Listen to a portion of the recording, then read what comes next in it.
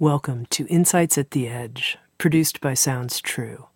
My name's Tami Simon. I'm the founder of Sounds True, and I'd love to take a moment to introduce you to the new Sounds True Foundation.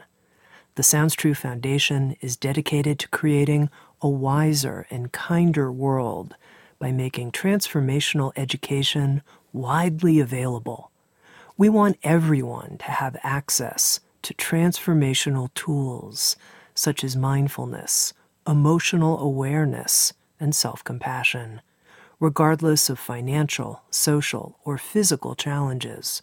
The Sounds True Foundation is a nonprofit dedicated to providing these transformational tools to communities in need, including at-risk youth, prisoners, veterans, and those in developing countries. If you'd like to learn more or feel inspired to become a supporter, please visit SoundsTrueFoundation.org.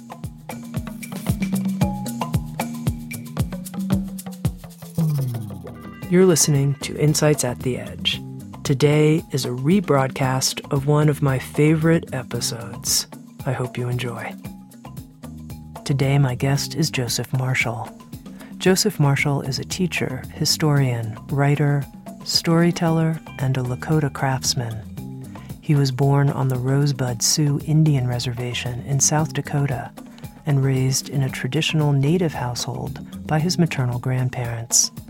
Now, as a full-time writer, he has published 9 nonfiction works, 3 novels, a collection of short stories and essays, and has written several screenplays. Through Sounds True, he has released the audio learning programs Keep Going, Quiet Thunder, and a book that includes a CD of stories called Walking with Grandfather, The Wisdom of Lakota Elders.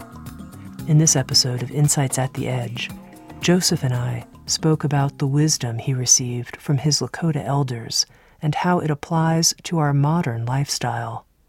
We also talked about the sense of guilt and shame that many Euro-Americans, which is the way that Joseph refers to non-Native Americans, feel when considering the tragedies of our early American history. We also talked about many of the central teachings of the Lakota people, and finally, a story about the power of awareness and quote-unquote looking back. Here's my very illuminating conversation with Joseph Marshall. Joseph, one of the themes of your work is on the art of perseverance and how to work with difficult times, challenges. And as a Lakota Sioux elder, obviously I think this is something you know a lot about from the history of the Lakota and all of the difficulties that have been experienced by your people. And to begin with, I'm wondering if you could tell us about what are the key ideas about how to work with difficulty when it emerges in our life. Well, first of all, I think difficulty is not exclusive to any one group, and all of us experience it in one way or another, to one level or another. Sometimes every day, and then of course we all know that some difficulties are harder or worse, and it can really have a drain on us. But I think that first of all, we have to understand, I think, that life comes with difficulties. There are problems, there are obstacles, there are situations for us to contend with day in and day out. And once we understand that reality, that's the most important aspect of dealing with difficulty and persevering. And that's one of the things that my grandparents, both sets of grandparents, always try to teach all of their grandchildren, is that life is good, but life is not always easy. And it's the not easy times, those times of difficulty that really we have to face instead of avoiding them. And those are two very simple realities that they try to teach early on, even when we were little children, everything that like crossing a creek could be an obstacle for. It isn't a problem for somebody who's 6 feet and has a long stride, but crossing a small creek could be a problem for somebody who is not quite 4 feet tall. So, it was an opportunity for them to teach us how to deal with this particular difficulty, and in a broader sense, that difficulty is a part of life. So once we realize that difficulty is part of life, then that's the first step. It's interesting. You're making an observation that somehow in our contemporary society, it's almost this idea, maybe a commercial idea, that difficulty shouldn't happen, that there might be some way we can avoid it if we, buy the right soap or something like that. Yeah, or take the right pill, or read the right book, or have the right kind of friends, then we won't have difficulties. But it's interesting. I find it interesting, and maybe you do too. Sometimes when I watch TV, I see commercials for certain kinds of medication. And along with what the medication can do beneficially, there's a whole list, a long recital of the side effects. And that's really what life is.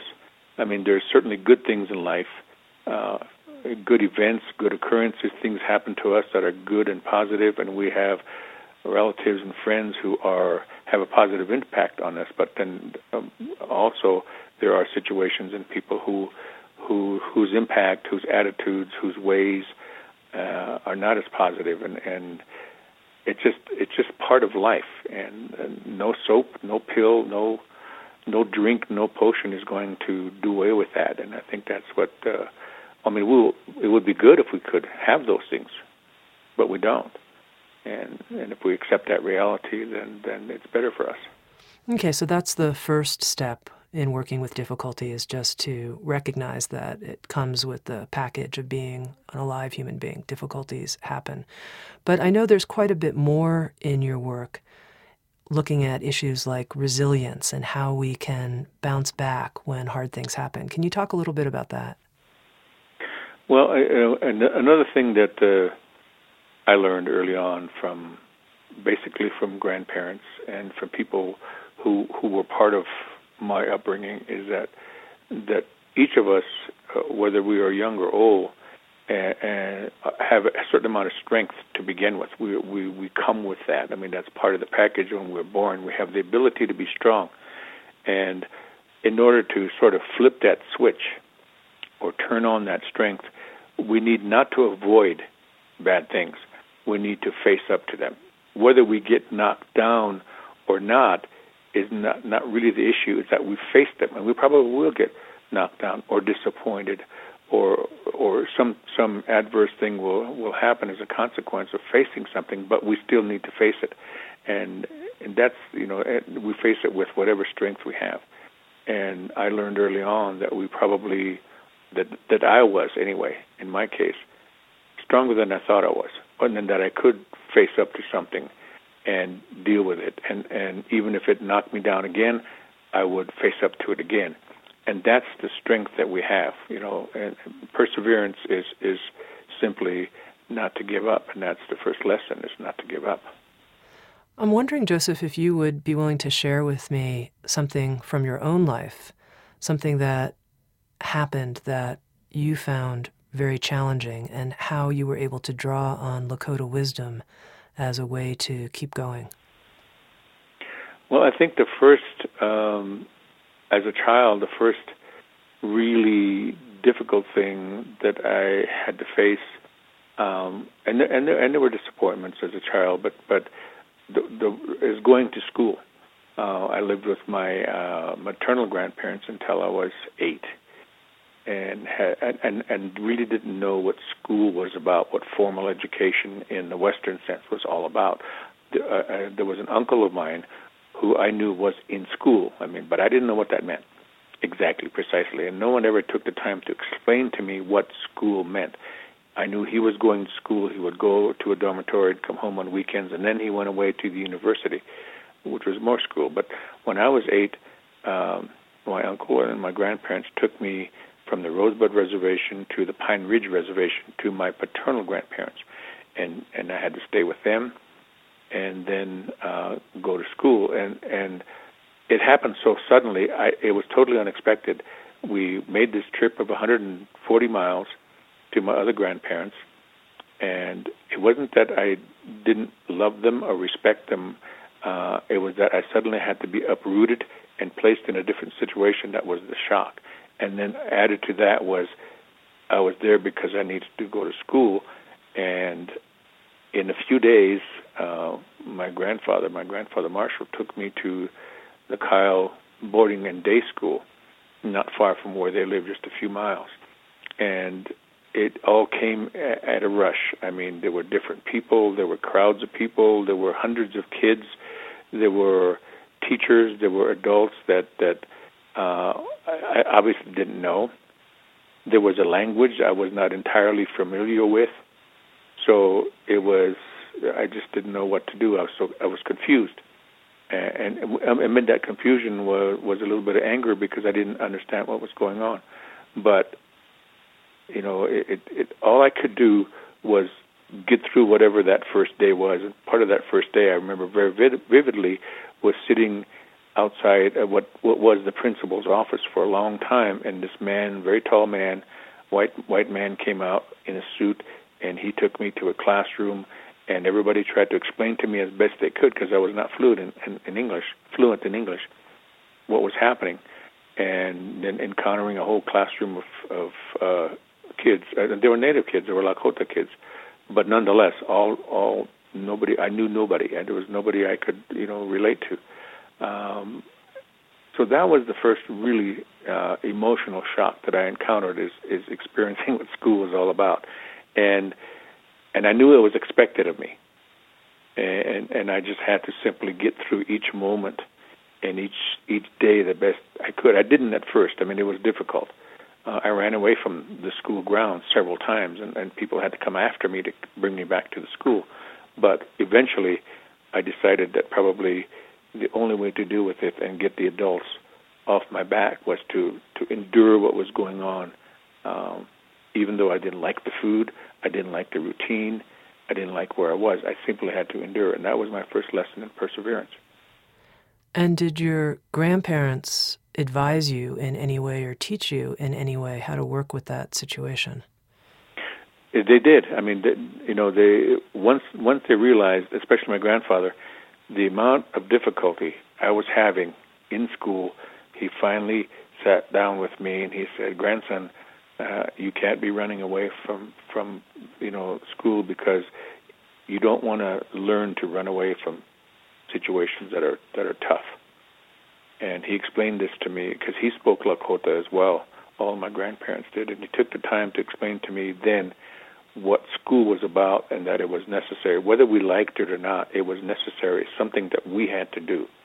And that he told me that he knew that I could do it. And once he spoke and explained those things to me, and spoke to me very gently, and took the time to outline what was expected of me, then it was easier to contend with. It was not easy overall, but it was easier to face. Now, you were raised, Joseph, by your maternal grandparents, and Correct. I'm wondering if you could share with us a little bit about what that situation was like. Just give us a kind of visual of what your early childhood was like. Oh, sure. I was told I was given to them or taken to them when I was just a few months old. For several reasons. My parents were working. My father had several jobs, going from one ranch to another to break horses for ranchers, and so it was not a lifestyle in which an infant was safe or comfortable. So I was given to my maternal grandparents, and we lived various places that I can remember, some more concretely than others, but it was on a northern part of the Rosebud Reservation, near a little town called White River, South Dakota, and in that general area. And one of the communities on the reservation was called Horse Creek, and that was our community. Another one was called Swift Bear, and we were in that community as well. But it was was in most ways it was very carefree for me. I was allowed to play. I was encouraged to play, to wander about by myself, to explore my territory. I had there was about 150 square miles of land and meadows and a river and creeks and hills that I and a couple dogs could go and just explore and see what was out there. It was their way of encouraging me to understand my environment and to deal with whatever was out there, be it good or bad, whether it was dangerous rattlesnakes or rabbits or coyotes or a fast-moving creek or whatever. I had to learn to deal with those, and that was my childhood. I mean, it was carefree in many respects and very adventurous. I mean, they didn't forbid me to go to somewhere, to some place, or do something, unless it was very, very dangerous. Then they would tell me you can't go there because.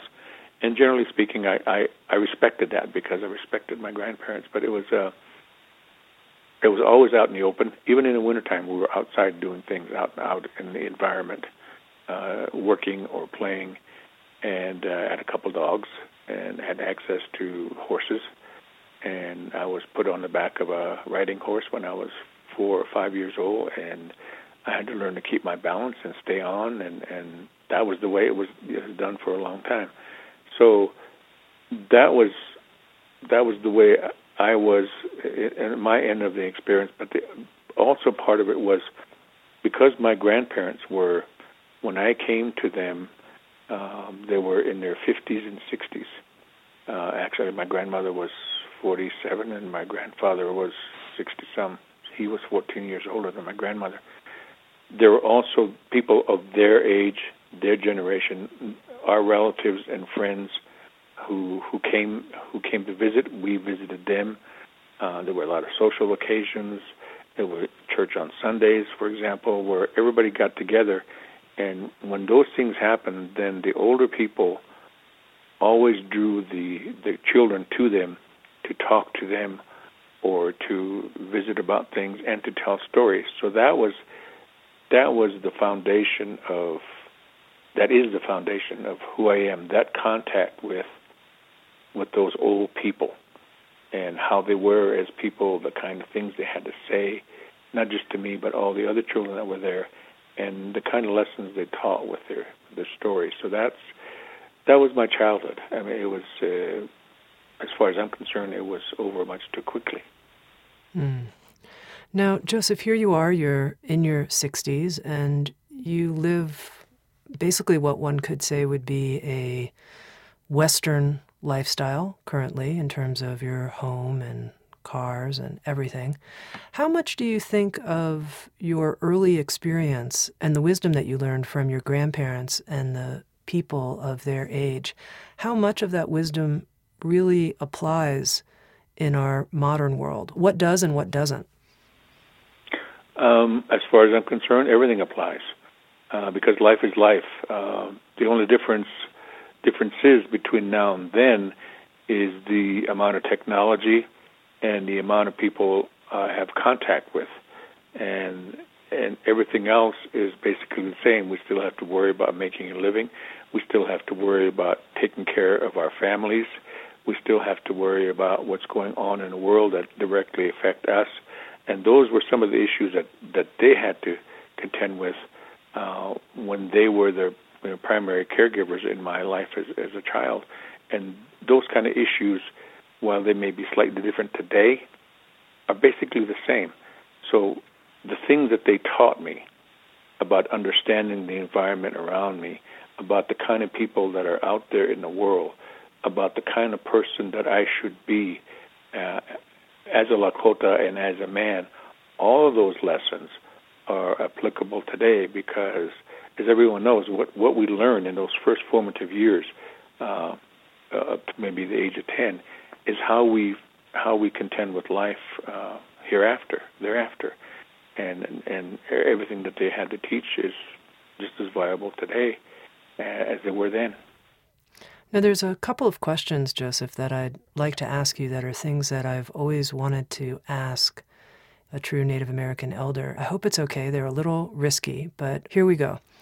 What I notice sometimes is that I feel a personal sense of guilt sometimes when I am with or when I speak to someone who is of Native American heritage. Guilt for what the Euro-Americans did in coming over to this country a couple hundred years ago.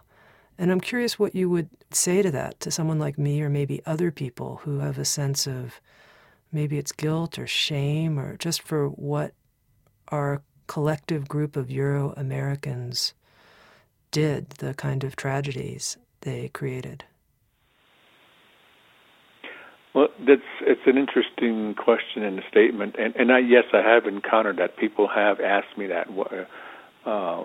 They declare, well, I do feel guilty. I mean, I get emails a lot. I get letters from people who say that very thing, just as you just did, that there is a sense of guilt for how history turned out, how the interaction between our different groups of people turned out.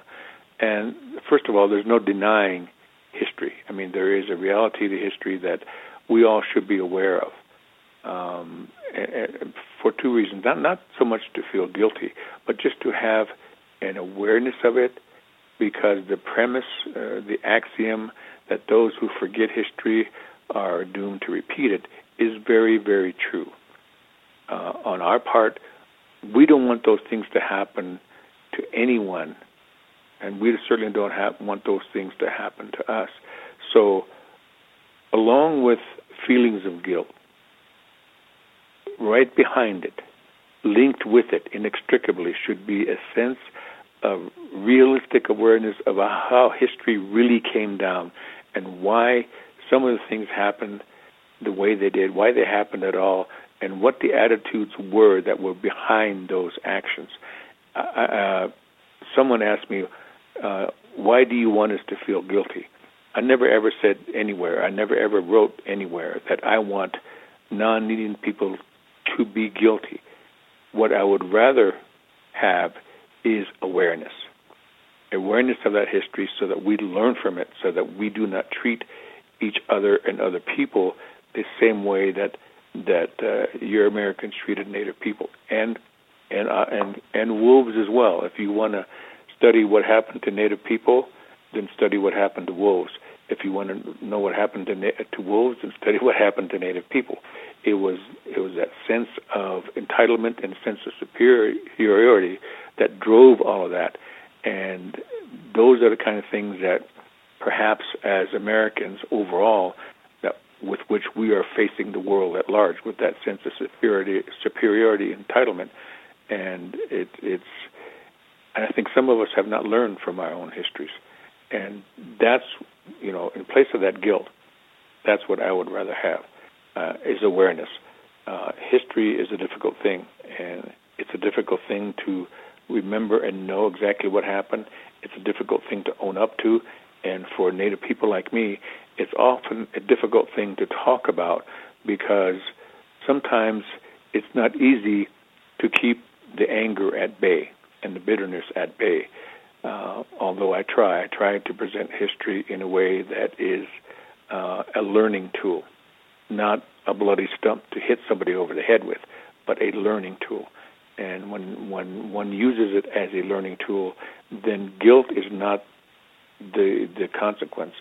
Awareness should be, and that's really what I would want, is that awareness so we don't do the same stupid, awful things again. In that spirit, Joseph, I know that our conversation here is not going to go on for days and weeks, but I'm curious, what aspects of the history do you think are important to really emphasize that might not be in people's awareness? What aspects of it? I think all of us function or operate or live from what our values are and what our attitudes are. And I think Euro-Americans came to this continent with that sense of superiority, that sense that they were a better people, a more moral people, a more enlightened people, And I think there was one pope, and I can't remember exactly which pope it was, who issued an edict that it was acceptable to kill Native people because they did not have souls like white people did, like Christian people did. So when you have those kinds of attitudes, certainly you're going to act from the foundation of those attitudes. And I think that was, certainly the guns and the liquor and the technology that your Americans had did their share of damage, but without the attitudes driving them, they probably would not have had the kind of damage that guns caused probably would not have happened. So it's attitudes and how they drive people to do what they do, that the whole attitude of manifest destiny, that we are entitled, we are supposed to come here and do this. It was our right, it is our right. And if you look around and if you listen to some of the things that are happening today in politics, in corporate America, there is still that attitude of manifest destiny. And that's dangerous because that causes you to override the basic values of fairness and compassion and balance and all those other things that should be driving us instead. So it's attitude. I think that was the root cause of a lot of difficult things. Now, you mentioned that in yourself you do your best to keep anger and bitterness at bay, especially when seeing not only what's happened in history, but as you mentioned, what we currently see happening in our world in terms of people still holding those kinds of attitudes. How do you keep anger and bitterness at bay? How do you personally do that? Well, it's finding a certain amount of balance and understanding that anger is a destructive force. It's a destructive emotion. Maybe there is such a thing as righteous anger. Sometimes it is necessary for anger to cause us to be courageous when something goes wrong. But anger in and of itself, when it is driven by ignorance, is a very destructive force. So we need to learn, or at least I'm still trying to learn, that anger is not the best way to teach a lesson, teach a positive lesson. But having said that, the anger is still there when one considers the kinds of stories that emerge from history. I remember my grandfather, because I asked him when I was probably 14 or 15, and in school we were studying Western American history, and there was a brief mention of what had happened at Wounded Knee in 1890. And my grandfather was born in 1888, so he was only 2 when that happened. But of course, his parents were alive, and so I asked him what he knew about that event, and he told me what his parents and other people had told him in the years after that had happened, and what their reaction was to it, which was basically an enormous amount of shock and sadness that this sort of a thing would happen. And so he told me the story of what he knew about Wounded Knee, and then he ended it by singing an honoring song for all the people who died there. And I've not seen. Maybe I saw my grandfather cry, maybe 2 or 3 times in my entire lifetime. And that was one of those moments he cried when he talked about what happened at Wounded Knee, and I saw how it affected him. And when you see how that kind of an event affects people, then you feel a certain amount of pity and empathy, certainly, but then you become angry because you're one of those people that it happened to you. It was your kind of people that suffered, what happened at Wounded Knee. So it's not easy to keep the anger at bay, but still, we have to realize that anger is not a constructive force.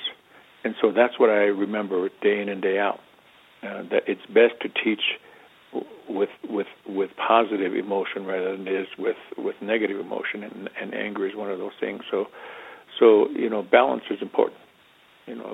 So I keep it in its own compartment aside from everything else I do. Thank you.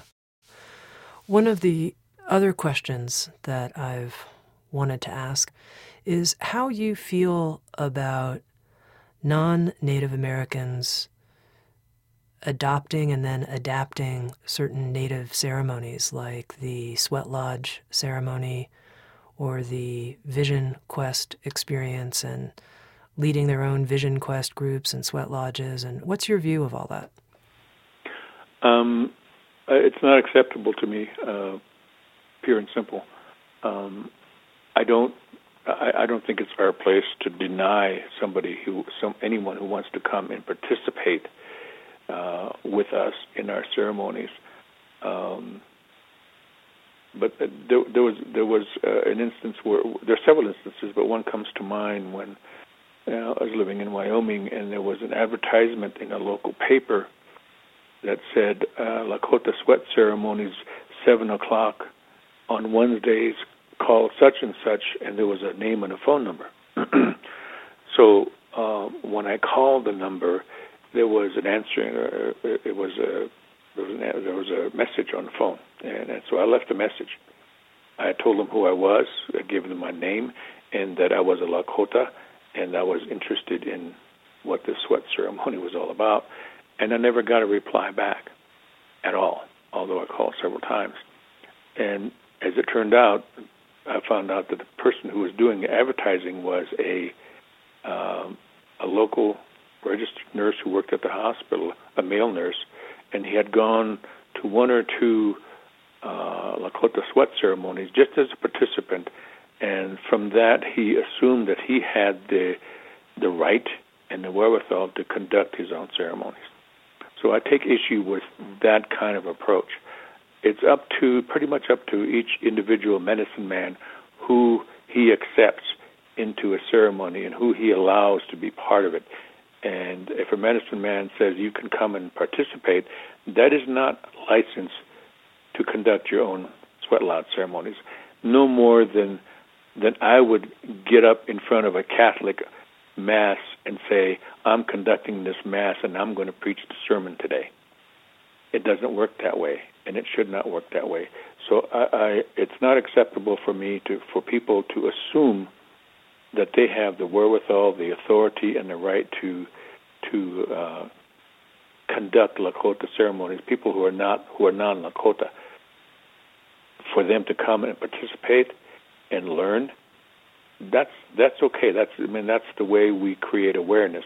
But to come in and take over, as it were, and it for me it diminishes the whole thing, and to me that's not acceptable at all. Now, just to push on this a little bit, if that's okay, Joseph, just a little, which is obviously someone advertising a sweat lodge as a Lakota sweat lodge is, a pure and simple appropriation of something that doesn't belong to them. But I'm curious because I know a lot of people who are good, sincere people who have taken the sweat lodge experience itself and just said, come participate in a weekend of sweat lodge ceremony where they're taking that essential piece of building a structure and having a fire and sweating and praying. Right. How do you feel about that? And just honestly, I'd love to know. That's okay. I mean, and I've seen people, and I've been with people who, one of my nephews is a medicine man, and he invites people to come, and there are all kinds of people who do come, Native people from other tribes, non-Indian people who do come, and they participate. And when they participate in the spirit of learning and being part of it, and then that's fine. I mean, that's because that's the way we come to an understanding of one another. Native people go and they belong to Christian denominations, and they go to Christian church services, but unless they become, through the process, pastors and deacons or whatever, and that system is available to them in that sense, they don't assume that they have any control, and that's where the rub is for me. But I've been with a lot of people non-Indian people who will come and will courteously, respectfully, and in the spirit of learning and being a part of something, will participate, and that's, as far as I'm concerned, that's good and fine. No, but I'm taking it a step further, not just participating, but then going and setting up their own sweat lodge, not calling it a Lakota sweat lodge, but just here's a sweat lodge experience and leading people through that. They've never been initiated necessarily by any type of traditional elder, but they then take it and they just teach it this is a universal practice of the sweat lodge. Mm-hmm. What do you think about that? That's to me, it's at the very least questionable. And I think in specific instances, we need to know what their motivation is and what they are saying to people. The case in point is what happened in Arizona, and several people suffered injury and several people died because this one man built a sweat lodge that housed over 40 people inside of one sweat lodge, and the heat was overwhelming. A sweat lodge is not to see how hot you can stand it and to see how tough you are. It's a cleansing ceremony for one very simple reason, is you become reborn. It's not how tough you are and how brave you are and how hot you can stand it and before you give up. And that was the sense I got out of the story of what happened in Arizona.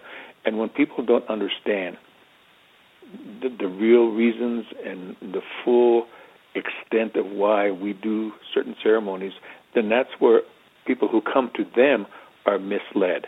And that's really what I take issue with. People who come to a sweat lodge that is conducted by a non-Lakota or non-native person who doesn't quite understand it fully, the people who come and participate are misled because they think that this person knows everything there is to know. And chances are they don't. So that's the thing that I take issue with. Mm-hmm. Now, I'm curious, of course, your own prayer and ceremonial life is personal, but I'm curious if you'd be willing to share a little and give us a sense of what Lakota ceremonies are important to you in your life now. In general, they're all important, but we don't always all have the opportunity to participate in all of them. And the one ceremony that I like to participate in is the sweat, the inipi, which means to be reborn. But every day, I start out my day, Tami, with several minutes of silence before I get to work, before I turn on any device in the house, before I make coffee, before I do anything else. I light a sprig of sage, and I smudge, I let the smoke rise, and I pray. For a few minutes, I pray for my relatives, my friends, especially anyone who's having any amount of difficulty or facing something extraordinary. I pray for them specifically, such as a cousin of mine in South Dakota who is now facing stage 4 liver cancer. So I thought about her today. I'm thinking about her all day. And then after I smudge, I sit down and making sure my feet are on the floor, that I'm in contact with the ground or the earth. And I spend a few moments of just nothing but silence, where if there's nothing but silence, that's okay. But sometimes there are images and there are thoughts and feelings that come into that silence, and I allow that. And that's how I start my day. And that's my little ceremony, if you will, every day. And it will be every day of my life from now on.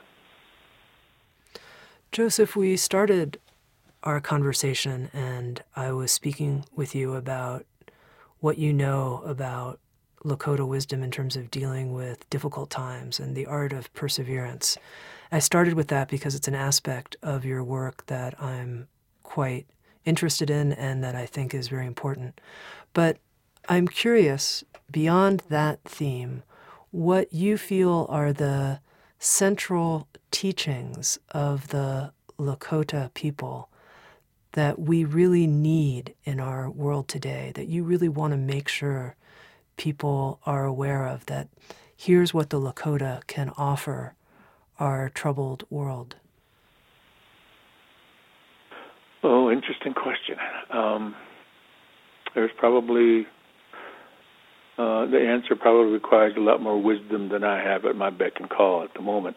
But what I understand and perceive about what we Lakota stand for, and there are many things we stand for, but one of the things we do is that we accept the reality of what is. There's a saying in our language, it's Hechetuelo. That's the way things are. And if you take that simple phrase and look around, there are some realities that exist in our everyday lives, in our immediate environment, but also in the larger environment around us. And some of those realities that the Lakota perceived way back when is the sun comes up and it goes down. It comes up in a certain direction and it always goes down in a certain place. And there are other realities as well, that there are circles and cycles to life. The seasons run in a cycle. The moon is round, that's a circle. The sun is round, that's a circle. And these are the kinds of realities that are part of our existence. We don't deny them. We accept them for what they are because we can't change them. And the biggest, I think, reality is about life itself. It has a beginning and it has an ending. And it is a cycle itself. We are born, we're infants, and then we are children, and then we are adults, and then we are elders. And that's the cycle of our life. And now I'm at that point where I'm at the beginning of being an elder. And so I'm into that, last phase of my life. And that's the way it is. And having heard other people talk about it, especially old people, that this is the way things are, enables me to accept that reality about life and about my life. And the one thing that I think is probably one of the most important things is how we relate to other forms of life. And out of that we understand the reality that we as human beings are no better or no worse than any other form of life, whether it's a shrub or a bird or a snake or any other form of life. We are equal because all of us are born into this life, we live our lives, we fulfill our purposes, and then we end our lives. And no creature, no form of life, especially we humans, cannot circumvent that one reality. So that's what makes us all equal. So we don't regard ourselves as having dominion. We don't regard ourselves as being the one species that is in charge of all other species. We are no more or no less. And that's the one reality I think that the world needs to understand in relationship to the earth. And most of our cultures do not accept that. They look at it from a different viewpoint. And I think that has an impact on how we treat, certainly how we treat one another, how we treat other forms of life, and how we treat the earth. And I think if there's one thing that other people can learn from us is that aspect of reality. And so we accept that reality in a humble way, and we act on that reality from that knowledge that we have of it.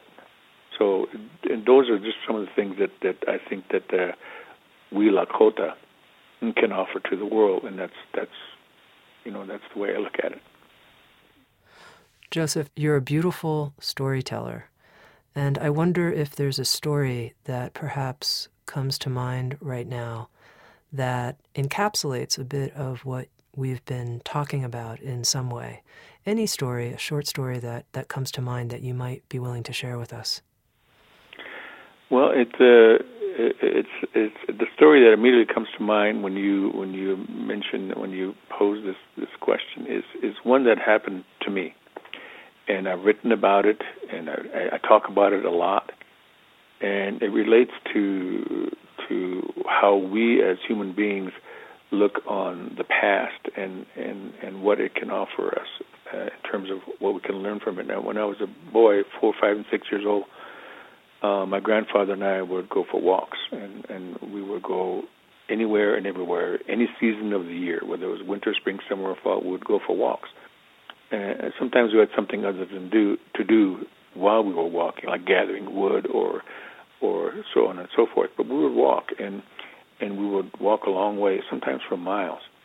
And then he had this curious little habit of stopping, and then he would turn me around, grab me by my shoulders, and then turn me around, and he would say, "Kakoja, grandson, look back at the way we came." And so I would look back at how we had come to this point, either by a river or down a hillside or through this little grove of trees, or however we had come. I would look back because my grandfather told me to. And after this had happened several times over a few years, I finally asked him. I said, "Grandpa, why are you making me look back?" And I suspected he had been waiting for me to ask that question, because the answer was right there. He said, "Because, grandson, one of these times I'm going to send you down this trail by yourself. And if you don't remember the way you came, you will be lost." And to me, that is the greatest lesson I ever learned about history and about the past, because the past makes us who we are and makes us what we are. And if we're not aware of how we came to this place at this moment, then how in the heck are we going to understand where we're going from this point on? And that's, to me, that is one of the most profound lessons I ever learned from my childhood. Joseph, thank you so much. Thank you so much for this honest and honorable conversation. You have such humility and directness. I really appreciate it so much. Well, thank you, Tami, for this great and wonderful opportunity. It was nice to have this conversation. Joseph Marshall is the author of a book that also includes a CD of stories with Sounds True called Walking with Grandfather, The Wisdom of Lakota Elders. He's also created an audio program on Keep Going, The Art of Perseverance, and a 6-session audio learning course called Quiet Thunder, The Wisdom of Crazy Horse. Joseph, again, wonderful to be with you. Thank you. Thank you, Tami. Thank you for listening to Insights at the Edge. You can read a full transcript of today's interview at soundstrue.com/podcast. And if you're interested, hit the subscribe button in your podcast app.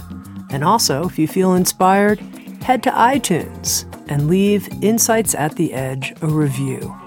I love getting your feedback, being in connection with you, and learning how we can continue to evolve and improve our program. Working together, I believe, we can create a kinder and wiser world. SoundsTrue.com, waking up the world.